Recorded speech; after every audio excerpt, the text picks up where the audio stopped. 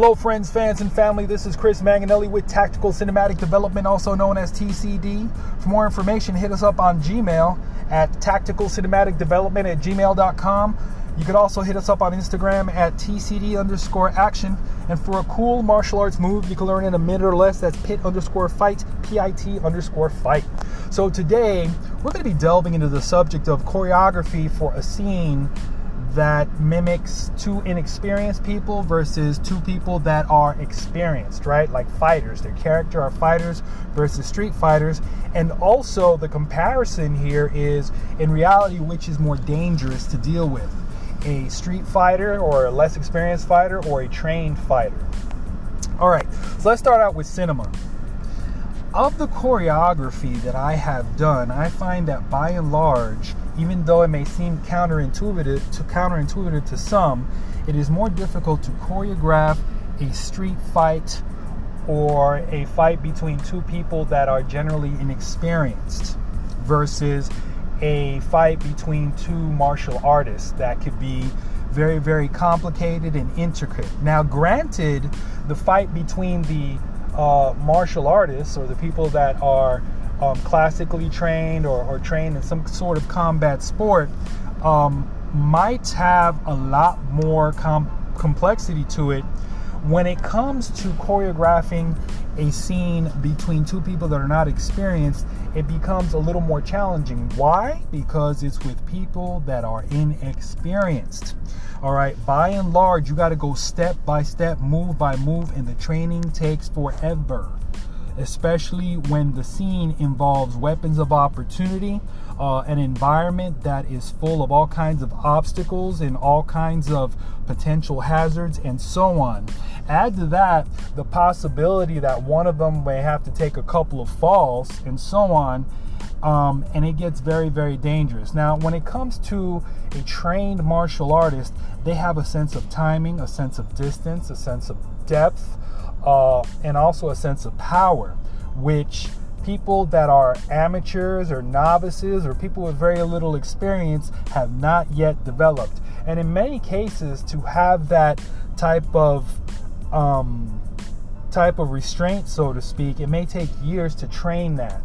When you look at people in the industry, such as your Tony Jaa's and your Jean-Claude Van Damme's of the world, or just any martial artist, worth his salt, that has done it for a while, you'll know right away that they have a tremendous amount of control.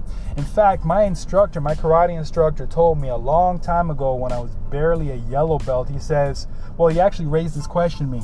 He told me, Chris, let me ask you a question. What do you think distinguishes a black belt from a regular colored belt or a Q belt? And I said, well, essentially it's their knowledge, their speed, their power, their technique. And I thought that, this was an easy question to answer, and he told me, you are absolutely positively wrong.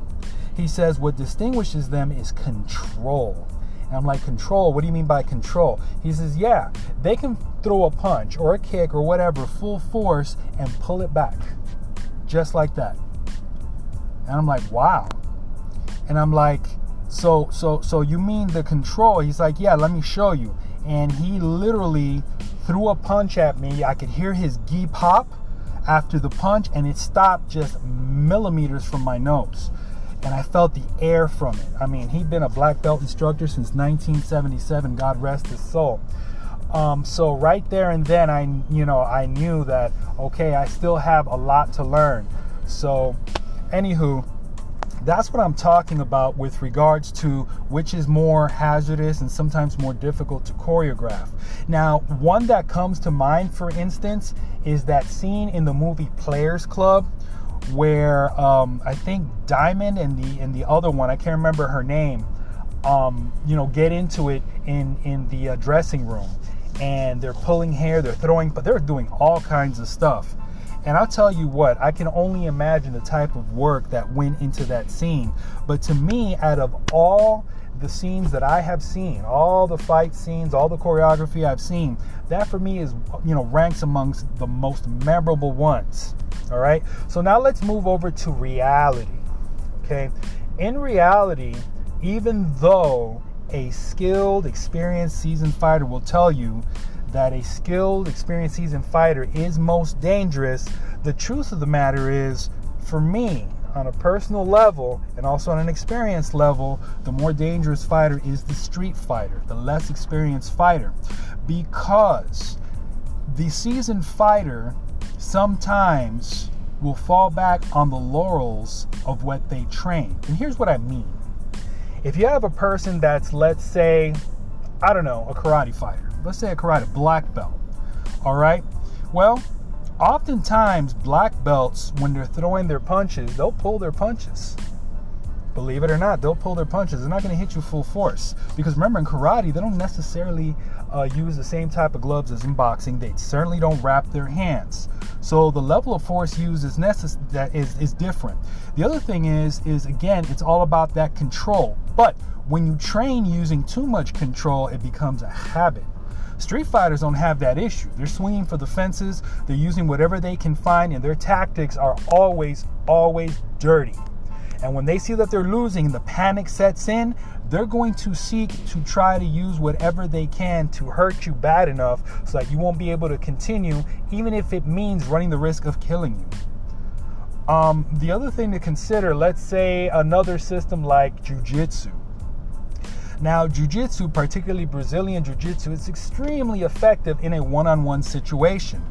It's extremely effective in a lot of situations, and I highly, highly recommend it.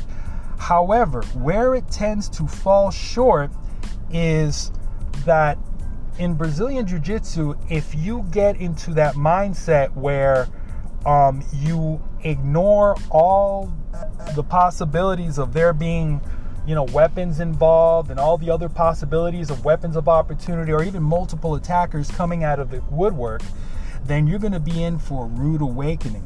There's this one video that I saw of a jiu-jitsu guy, and I might have mentioned it before in one of my previous segments, where he took on this dude. He was a street dude. The dude had no shirt on, mind you. He had no shirt on, and he did the garden variety jiu-jitsu takedown, put him in armbar position, and proceeded to execute the armbar. Right? It looked great. I mean, his technique was decent, and it looked great. But out of nowhere, this guy pulls out a knife with his free hand and his free arm and begins to stab up the jiu-jitsu guy. And that was the end of the video. I don't know if the guy survived. I don't know what happened. But these are the things you have to consider when dealing with street fighters. All right? They have no specific technique. They have no specific style. And they're predictable in that they are unpredictable. So if you are a trained fighter, it's great that you know how to box. It's great that you know how to kickbox and do Muay Thai and stuff like that. But remember, Muay Thai has rules. Jiu-jitsu, especially when you do it for sport, when you go to Naga, Abu Dhabi, stuff like that, has rules. Karate has rules. Boxing has rules. The streets have no rules. Now, does that mean that a street fighter is superior in knowledge, technique, skill, power, etc. to a person that's been trained? Nope, not at all. Not at all. I mean, in a street fight, I put the money on myself. Having been a person that's trained for decades, I put my money on the trained person. However, you cannot take away that variable of what that street person is willing to do, of the depths that they're willing to sink to achieve their end and their goal. And it's not to say that a trained fighter won't be able to make that transition, but if you are conditioned and you do something the same way over and over, it becomes a habit. And then breaking that habit all of a sudden is not as simple as it might seem. Meanwhile, the street fighter, he doesn't necessarily have any other habits than doing whatever it takes.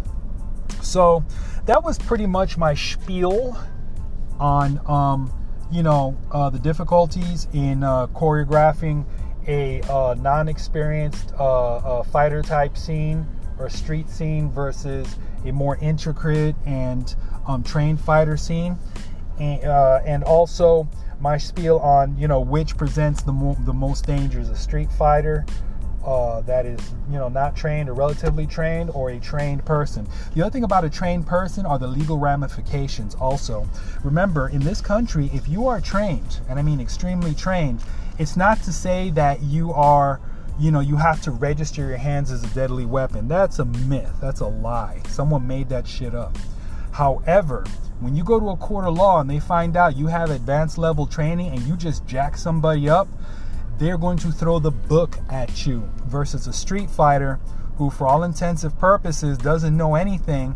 He was doing what he had to do, and you got hurt. Okay? So that was basically it. So remember, let me leave you with this. Let God and let go. Stay grinding, my friends. Stay grinding.